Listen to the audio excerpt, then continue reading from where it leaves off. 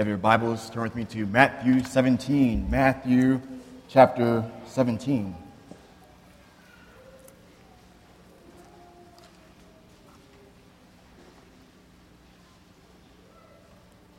We'll be reading verses 1 through 8. Before we do, let's pray. Our God and Father, it's your time. It's your time to shine in the person of Christ. Reveal him now in his glory and splendor. In Jesus' name, amen. Matthew chapter 17, beginning in verse 1. And after 6 days, Jesus took with him Peter and James and John his brother, and led them up a high mountain by themselves. And he was transfigured before them, and his face shone like the sun, and his clothes became white as light. And behold, there appeared to them Moses and Elijah talking with him. And Peter said to Jesus, Lord, it is good that we are here. If you wish, I will make 3 tents here, one for you, and one for Moses, and one for Elijah. He was still speaking when, behold, a bright cloud overshadowed them, and a voice from the cloud said, This is my beloved Son, with whom I am well pleased. Listen to him.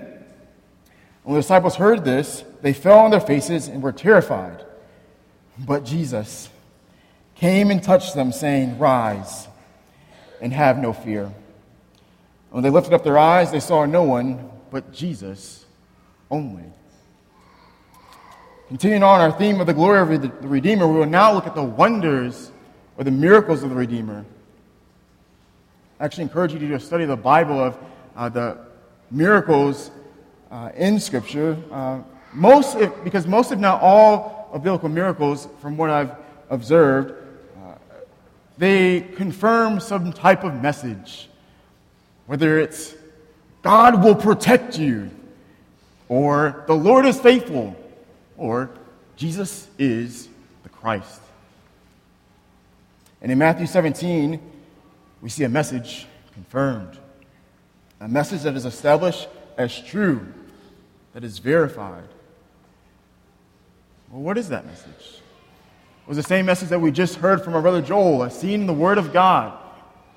There is one God, one mediator between God and man, Jesus Christ. Jesus is the only way. He is all satisfying. The only way to God. Remember, we have a sin problem, right? So how could sin be dealt with? Well, before we come to Matthew 17, Jesus tells the disciples something very puzzling. Something that is a difficult statement, hard to understand. The Christ will suffer and die. The long-expected Messiah, the one who the disciples had put all their hope, all their trust, would die. And Peter was baffled by this, so he rebukes the Lord. And that brings us to our text this morning, in which Christ at the Mount of Transfiguration, his hope is to encourage the disciples in the gospel and to confirm his message. His hope is to encourage the disciples in the gospel, because he's going to die, and to confirm his message. And so in the next few minutes, we want to see our hope. We want to see our hope at the Mount of Transfiguration. We'll begin with our first point, the encouragement of the gospel by seeing the future glory of Christ. While on earth, Jesus performed many miracles, the raising of Lazarus, walking on water, healing a paralytic. However, on the Mount of Transfiguration, a miracle happens to Jesus. And so we're going to look at what happens to Jesus. Read with me again, Matthew 17, verse 2. He, that is Jesus, was transfigured. Jesus was changed by God the Father. His face shone like the sun, and his clothes became as light. This glimpse of the future glory of Christ was like that of Isaiah's vision. In Isaiah 6, when he saw the Lord sitting upon a throne, high and lifted up, and the train of his robe filled the temple, and the angels proclaiming, Holy, holy, holy is the Lord of hosts. The whole earth is full of his glory. This glimpse of Christ's glory is like John's vision in Revelation 1, who fell at his feet as though dead when he saw the splendor of King Jesus. It's December in Memphis, and the sun is out.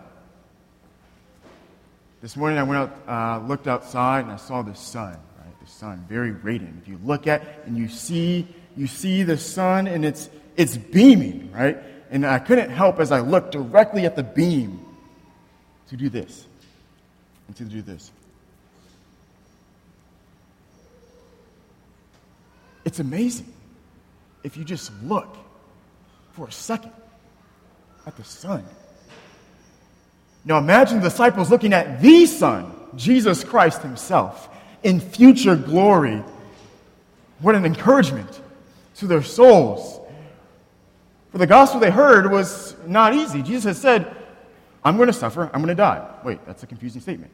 But not only that, you too will suffer. You too will have to leave perhaps your family, your friends, what you've always known. But be of good cheer. Look at me in my future splendor. Now, church, if that doesn't excite your heart that one day Christ will be in future glory, well then read along with me again. Because if we read on, we get to our next point, which says, be encouraged in the gospel by the forerunners of Christ. We want to be encouraged in the gospel by the forerunners of Christ, verses 2 and 3. And he, that is Jesus, was transfigured before them, and his face shone like the sun, and his clothes became white as light. And behold, there appeared to them Moses and Elijah, talking with him. From Luke's gospel, we understand that Jesus, Moses, and Elijah, they're talking about Christ's preeminent death. He was going to die. There's much we can say about Moses and Elijah appearing before the Lord. I'd like to focus on a few things. One, Moses represented the law, and Elijah represented the prophets. Both men did many miracles, as did Christ, but yet, let's understand, they were mere men. They're human beings. That's it. Moses died. Elijah was taken up into heaven. And yet they both appear in glory before the Lord for Peter, James, and John to see. Question: how can a man who is dead and one who is taken up into heaven have transfigured bodies, glorified bodies on a mountain? Answer: I think Moses and Elijah, they confirm Christ's message. Jesus is the Christ. He will suffer, he will die, but take heart, because he will, like Moses, resurrect. He will be exalted in his kingdom, and everyone who looks on him and believes in him should have eternal life. He, that is Jesus, will raise him up on the last day. Moses and Elijah, forerunners of Christ, their presence on the mount with Christ in glory, their presence alone gave testimony confirming Christ's message of redemption, that he indeed was going to suffer, but there will one day be glory. And therefore was an encouragement that they too, Peter, James, and John, would be either resurrected or taken up to be with Christ. And so, my brothers and sisters, be encouraged by the Mount of Transfiguration. For we too, who hope in Christ, will one day be resurrected for the dead, or caught up with Christ in the air. It happened to Moses and Elijah, and it will happen to us. Now, Peter, to give him the benefit of the doubt, just imagine with him seeing Christ in glory, right? Seeing him in his splendor. He must have not been thinking straight. Seeing Christ in his splendor and then seeing Moses and Elijah, well, where did they come from? He must not have fully grasped what it meant to see a glorified Christ. He didn't put two and two together that seeing Moses and Elijah and hearing them talk about Jesus' death actually confirmed everything that Jesus had proclaimed to him from the beginning. And not to mention, the brother had just woken up from a nap. I say this because in verse 4, Peter says, Jesus, Lord, let me build 3 tents for you, Moses and Elijah. When Peter says this, as Jordan said a few weeks ago, he's basically putting Jesus on the same pedestal as Moses and Elijah, forerunners of Christ. Do we do that from time to time? Have a tendency to put Jesus on the same pedestals as others? Not really thinking it through as perhaps Peter was not really thinking it through. A lot of us, we want to see with our eyes Christ in his glory. Well, Peter saw Christ, the glorified Christ. He saw a resurrected Moses. He saw Elijah who had been taken up. And yet he still didn't quite get it. And so as if he'd heard enough from Peter, God himself steps in, right? Divine intervention. The voice of God drawing Peter unto himself. The Father appears in the form of a cloud and interrupts Peter and says, "This is my beloved Son, with whom I'm well pleased. Listen to him." Point 3, be encouraged in the gospel by the Father of Christ. Be encouraged in the gospel by the Father of Christ. Again, we live in a world that says we need to see Jesus. I need to see him, and then, and only then will I believe. Where is he at? Do you see him? Peter saw him, he beheld him in his glory. He saw Moses and Elijah, and that wasn't good enough. He didn't quite get it. And so God intervenes. Perhaps an extended version of what the Father might have said to Peter is this. If you allow me to use my imagination. Peter, I'm giving you miracle after miracle. Supporting detail after supporting detail. You are not seeing the evidence. Therefore, let me tell you something myself. This is my Son. He is telling the truth. In fact, he is the way, the truth, and the life. He is above Moses and Elijah. They were mere men. He is my Son, my delight, the one who dwelt with me in eternity past, Emmanuel, the Savior, Redeemer, perfect high priest. Need I say more? Well then, listen to him. When the disciples heard this, they fell on their faces and were terrified, but Jesus came and touched them, saying, "Rise and have no fear." And when they lifted up their eyes, they saw no one. They saw no one. They saw no one but Jesus.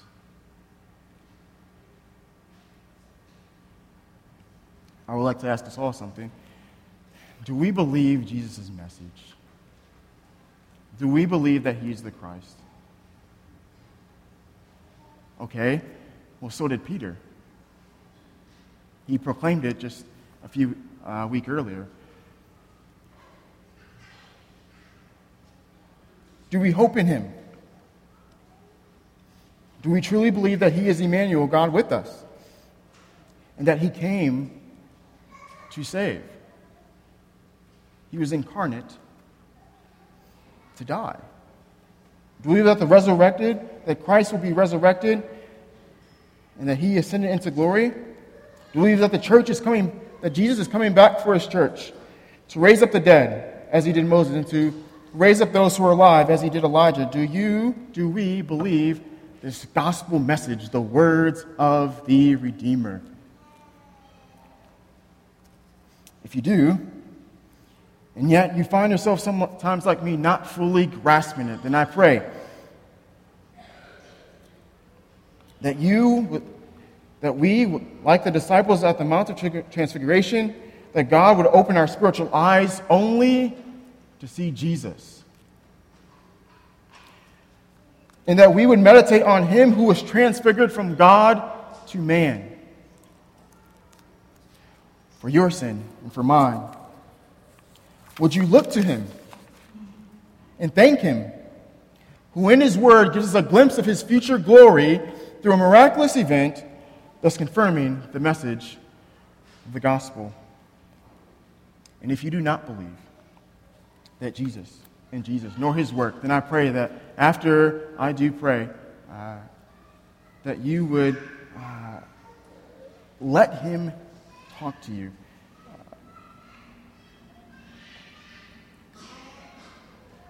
I want to say to you that the man we've been talking about, King Jesus, is not just any man. He's the Son of Man. He is God. And I implore you, to listen to him. After I pray, there'll be a time where we can just focus on God's word.